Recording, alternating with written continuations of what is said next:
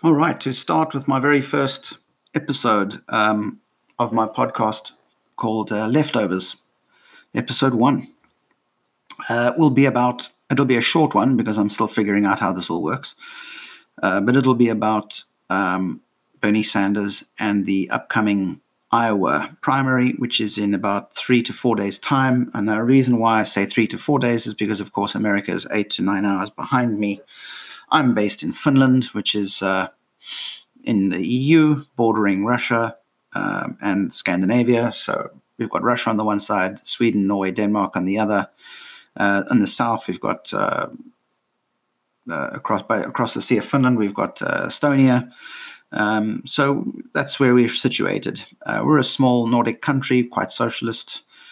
We have a lot of great things. I love living here, but everywhere, like in everywhere else in the world, you're always happy. The grass always seems greener somewhere else. But in this instance, I'm very happy where I live. But of course, there are pros and cons everywhere. I wouldn't lie. I wouldn't want to say that there are no problems here. It's the perfect place on earth. I would say that it's got less problems than most other places on this earth. So that way, it's good. It's a good place to live, and it's of course voted as the best place to live. It's got the happiest population, and blah blah blah. Okay, great education. It's known for its education and its engineering skills. Very strong on research and development. In terms of natural minerals, there's not a lot. I mean, they have, but they don't have gold and diamonds and uranium and platinum, and we've got peat and other aspects. We've got 150,000 lakes. It's a very peaceful country. It's very healthy. People are active. They walk everywhere, cycle. Generally in the winter thing that gets flipped on its head, of course. But this is my very first podcast. As you can hear, I'm half British. My mother's from England. I'm born in South Africa and lived here in the Nordics for the last 13 years. I have to pause. Okay, yes, short delay there. This is what happens when you're podcasting straight from home. Anyway, so we've got next week, Tuesday, we've got the first Iowa primary.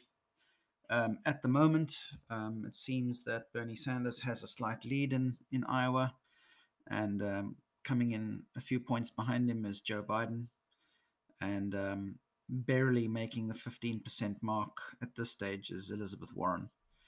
I think Pete Buttigieg just spent a lot of money in Iowa, so the only reason why he would be seen closer in the top four would be because of the ad spend that he's put out there. So that's sort of semi-predictable, but one would hope that money can't buy votes, but in this instance, it's a clear example of how it can. I mean, you look at Tom Steyer and Bloomberg, how they're operating within the primaries itself. They're throwing huge amounts of money, hundreds of millions, and it's showing that Bloomberg was at 9% now nationally or something. That's crazy how he could get up there so quickly. He's only been in for like a month, if that. And in a way, he doesn't have to participate in the debates. So he's not even put on stage and questioned with regards to policy. He's just sneaking in through the back door, which is bizarre. I mean, the whole process in the States, to me, as an outsider, is bizarre. It definitely doesn't seem democratic, but it's only because I don't understand it clearly enough. But we'll discover that as we go, because I went through this all in 2016 following Bernie, and getting flabbergasted and struck shock with how it turned out and how it was turned on him. And let's not go into that, but it was a very big eye opener for a foreigner like myself who thought that it was a one man, one vote system, and that that was the whole essence in South Africa. Originally was the fear of the one man, one vote. And if people all had one man, one vote, they would vote out the white people. And I think that's the whole root of Brexit. And a lot of fear in the States is that they are going to outnumber us. And that sounds horrible and even nasty to a certain degree, but it's just a natural human fear that we are not going to be enough to keep power. And that's sort of underneath all of the rest. You can call it the establishment and et cetera, but at the end of the day, the people that have don't want the have-nots to have anything because they don't want to share it. In a nutshell. Anyway, excuse me, I do have a bit of a cold, so my nose does affect my voice a little bit, being a bit of a sniffly kind of thing. Okay, so back to Iowa. A lot of people from out of state are hitching rides, and I participate. I run the Finland for Bernie Twitter account, and I often see people tweeting about their traveling around Iowa, what they're going to be doing. There's been a lot of talk about, will the DNC, will the establishment try and pull a dark, dirty deed over Bernie Sanders? So in the primaries now, compared to 2016, there is a new system that the DNC voted on and decided to change in terms of their rules and procedures. So now it's open. It's sort of the first primary is opened up for all these primaries. It's all opened up for the delegates, so that the guys can compete on a fair basis. And only if you don't make the 15% mark do they then sort of in these caucuses there, do they then sort of talk each other into trying to give us your votes, we'll help you with this, or we'll come in with you guys if you remember to vote in with us on that, or whatever deals they do on the floor at the time. But the DNC last time, of course, used their super delegates to overpower Bernie Sanders and basically hand the nomination to Hillary Clinton at the time. And they've said now that the first ballot is open and normal. The second ballot, if you don't get more than 50% of all the delegates, then it's going to go to an open round where the super delegates will get their say. And of course, that is the big worry for the progressives out there, because that takes away the Democratic vote, the power that we might have. And if the super delegates get it and take it over and they just vote for, let's just say, Joe Biden or whoever they choose, then we've lost. Then Bernie's lost, and things change. And of course, then it's get your yellow vest out, because even voting third party as a protest or writing in a name is not going to make any difference. That's exactly what they want, in fact, because it'll just dilute the base even further. What they don't want you to do is to go out on the street, start striking. Teachers stop teaching. Firemen stop putting out fires. Everybody just stops everything. They will have to bend the knee. They will have to eventually. And that's how it's going to have to happen eventually. I mean, whether it is when Bernie wins or if he gets it stolen from him. If he gets it stolen, it'll happen sooner.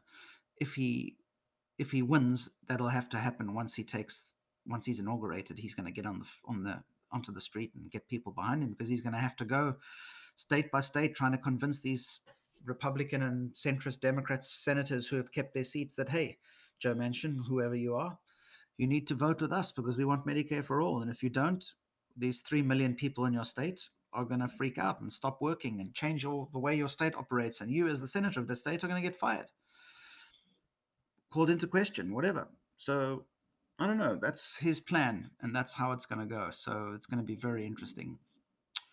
I don't know how you send me questions, to be honest. I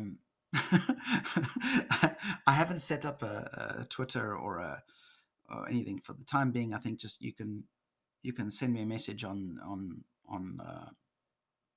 It's a very good question. Finland for Bernie, Twitter. Finland for Bernie. Just look for me. You can send me a DM or tweet at me or whatever you like. I'm happy to answer any questions. I just don't. The reason why I didn't prepare is I didn't think anybody would listen to this, to be honest, straight off. So yeah, I was 3 days away, or was it 4 days? 3 to 4 days away. Bernie's got some concerts planned this weekend. The Stripes, playing with him, with Jack White and company. That'll be very great. That's a big Iowa weekend for the big day on Monday. Was it Tuesday? I think it might be Tuesday. But anyway, so Monday or Tuesday, whenever it is, off the top of my head. And of course, spread the news in terms of to all those people that are out knocking on doors now this weekend, this last power stretch in Iowa specifically. Hats off to all of those people knocking on doors, making calls, texting. I'm going to be giving a texting try this weekend to try and help in any way I can. It's a very exciting time, very daunting, very nervous, but this is it. We've come to crunch time. So anyway, I hope you listen to this very first short podcast of mine. Send me any feedback. I'm open to it, and I'd like to know what I can add. I don't want to make them too long. I don't want them to be an hour long, but I would like them to be sort of good 20 to 30 minutes, just simply because if you're jogging, running, walking, on the train, on the bus, it's something nice to just put on and listen to. Not that I think my voice is anything special to listen to, but it would be nice to share some thoughts and pick people's brains a little bit. What I want to do now actually is I just wanted to have a look what's going on Twitter. I can see Joe Biden again. You know how he does that thing where he sort of points at someone's chest while he talks to them and digs his finger in their chest and pokes it and, listen, son, back in the day I did this and I've done this. Do you know back in 1987 I brought in this bill to the Senate and it saved hundreds of thousands of people, and that's what I did, and PolitiFact has checked it and said that I've done that. Okay, kid, now get out of my way. He's such a grumpy dude. Bernie shouts and yells, but he's not grumpy as this dude is. This dude looks generally pissed off at the world. I mean, I don't know. Just if I was his staff, I would be like, I don't know. I don't know if I would want him out there talking a hell of a lot, but he has to, because he's been hidden from the people's eye so much. I mean, he's not a bad person. Do I think he's a bad person? No. Is he corrupt? Yeah, in the American sense that, yeah, sure, I'll take lots of money because I deserve it. I've been a politician for all these years, and if I want to introduce my son to a company to get a big salary, then it's part of the royal right of the Senate. I don't know. For me, that's corrupt. If you're taking any money or from any corporation that you're not doing a proper job for, is corrupt by nature. And that he's giving it to his son doesn't matter. It's, I mean, nepotism. But I mean, the guy's a train wreck, in my opinion. I don't even know why he ran, to be honest. I can think of one or two other Democratic senators that would have had a better chance, who are centrists, liberals, if you like, that would have had a better chance than he did. Even Cory Booker would have been better than he was, but they didn't get behind him. So anyway, so he's still in and he's still doing that. The latest national poll from NBC, let's have a look. Bernie Sanders is now 27%. He's up 6% since December. Joe Biden is at 26%. He's dropped 2 since December. Warren is on 15. She's dropped 3 due to her antics and not shaking hands and calling Bernie a misogynist. And I didn't even know what that was about. I mean, why? Even at the time, I was greatly hurt by it on Bernie's side, Bernie's behalf. I watched it all unfold and thought to myself, why? Well, I don't understand. These are two progressives. Why would they do that? And then, of course, the penny dropped. It wasn't necessarily she was doing anything. It was the media that was like, oh, we need these two guys to fight because we've got to sell papers and clicks and, etc. So we need these guys to fight. Let's try and manufacture a way that they can fight. And that was them manufacturing it. Did she lean into it? Yes, she did. She tried to take the opportunity. I mean, would we all have done it? I don't know. Maybe. But she leant into it, and now she's suffering the consequences. Dropped off. And there's Mike Bloomberg, 9%, plus 5 since December. I mean, he only got in the race in December, for crying in a bucket. Buttigieg is on 7, dropping. He's on 2. Klobuchar is at the same, 5. Yang, 4, plus 1. Steyer on 2%, also up 1, and Gabbard on 2%. That's it. The latest political polls from NBC and WSJ. Okay, so yeah, so it seems that the last stint we're going to be pushing hard on Biden with regards to his Social Security cuts talks. So that's where that's going. The new advert from Bernie Sanders that's up on the net at the moment is extremely great. The one from Matt Orfila, I don't know if you've seen it. It's brilliant. You got to see it. There's also a new one that's been released today with Killer Mike speaking, which is phenomenal. Excuse the phone. And I love it. And I enjoy those kinds of ads. Those are the ones that I enjoy the most. And another point that I want to raise is that what started to happen, which I'm very, very happy about, is the fact that the Bernie Sanders campaign team has decided to look down ballot and support other candidates for Congress and the Senate that they feel are progressive. And I've been hoping for this to happen for a long time. I mean, there's brand new Congress, there's new Justice Democrats, there's the Democratic Socialists of America. There's quite a few organizations, Our Revolution, that support third party, or support candidates that want to challenge, and mostly progressives.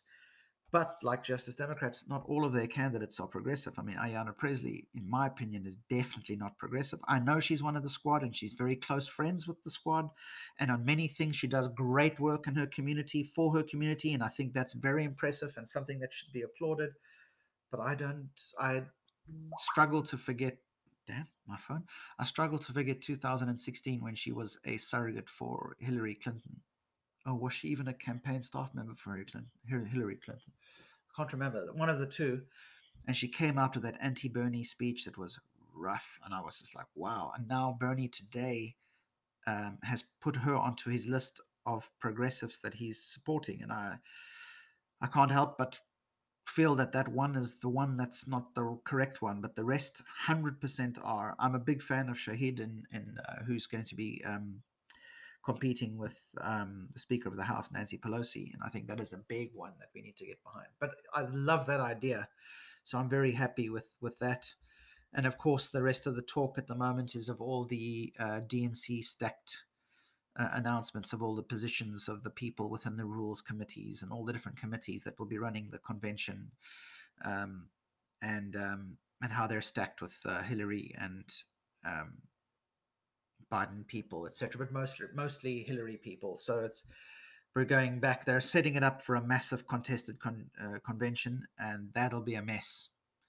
So get your bag and your yellow vest ready if you're going, and be prepared to take a week off work at least, because this is going to be crunch time come then. But having said that, if we can take Iowa, New Hampshire, Nevada, I know that South Carolina is a struggle, and Biden's strong there, but we have a month to get, or more, just a bit more, to get in there and knock on doors and make that happen. If we can get those first three states and then maybe even the fourth, we're literally unstoppable, because in California we're setting ourselves up very well. That's a big delegate state as well. I think by then there's going to be a lot of dropouts and we'll be down to 2. So it'll be interesting. But the next 3 are going to be very telling. I don't think a lot of people are going to drop out after Iowa. They're going to hold on for the next week, which is New Hampshire, to see if they can still hold it in. And of course, there's a whole bunch of one-on-one debates that the DNC and their debates. Oh my God, that is such a mess. Can we even? I'll have a separate podcast on the debates because they're just shockingly terrible. Anyway, so that's my first podcast for this leftovers podcast. My very first one. It's going to be roughly 17 minutes to 18 minutes long, and I want to say thank you for listening. If you're still listening after all this time, I appreciate that. My very first one, I hope it's at least something that shares a little bit of interest with you. Rugby wise, not much happening. We had the Sevens start last weekend, and my team didn't do very well, but the Sevens circuit is well underway. We've got MotoGP that's going to soon start testing in February.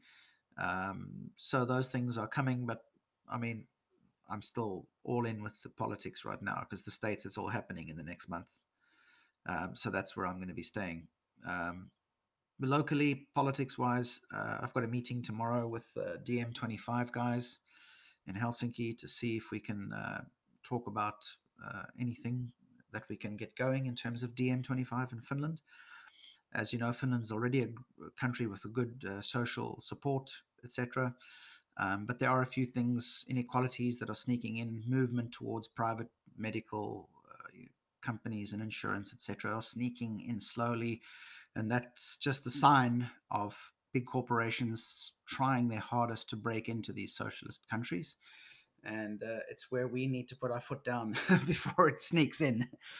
And lastly, to end this podcast, I'd like to say to the UK, which is today, is the 31st of January. So at 10 o'clock, or is it 11 o'clock this evening, or midnight in Finland tonight, the UK will leave the European Union and be on their own. I mean, it's not like they were never on their own in the first place. They were always on their own, but they shared the European judicial system, etc. And apparently that was so terrible for them that they needed to get out. So we wish them the best. We're sorry to see them go. They've always been part of our makeup and our ethos and who we are, and will remain sort of on the periphery and friends of ours. But we wish them well, and we'll look after ourselves going forward. And I don't know what else to say.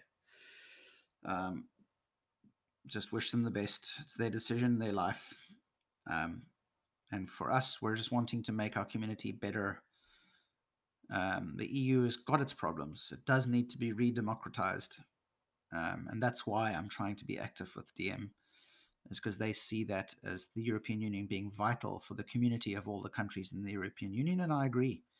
But do we need to get lobbyists and people out? Yes, we do. It has inherent problems that the West has with regards to politics, taking donations and political donations, and lobbyists moving discussions in parliaments, and et cetera, et cetera. And we have lots of issues that we want to tackle, from what do you call it? Fertilizers and things that are put on the soil for our vegetables and fruit, that come from big chemical companies. I won't say the name. I think you know who it is. Monsanto. It sounds like that name. So there's things that we need to fix, and also re-democratize the EU so that people have a vote, and not how it's run now. It's not run by the people. It's so anyway. So there are things that inherently need to change, and that I'm looking forward to being a member of. But right now, it's the US, and if that big first domino falls and we get it to fall in the right way, then I think we're setting ourselves up for a good future. And that's why we're all putting so much in. The Germany for Bernie, the French for Bernie, Irish, the British for Bernie, so many of them are all putting in time and helping. People are even going to the States to help knock on doors. It's a very big global effort. It's quite astounding, actually. I've never seen anything like this, ever. So that's my first podcast. Thank you for listening to Leftovers. And I hope to speak to you again. Till the next time. If I don't see you through the week, I see you through the window. That was one of my favorite shows when I was a kid, listening to that. I can't think. That was a Tony Hancock's Half Hour. Was a favorite radio show that I used to listen to as a kid. Anyway, from me, thank you. Cheers.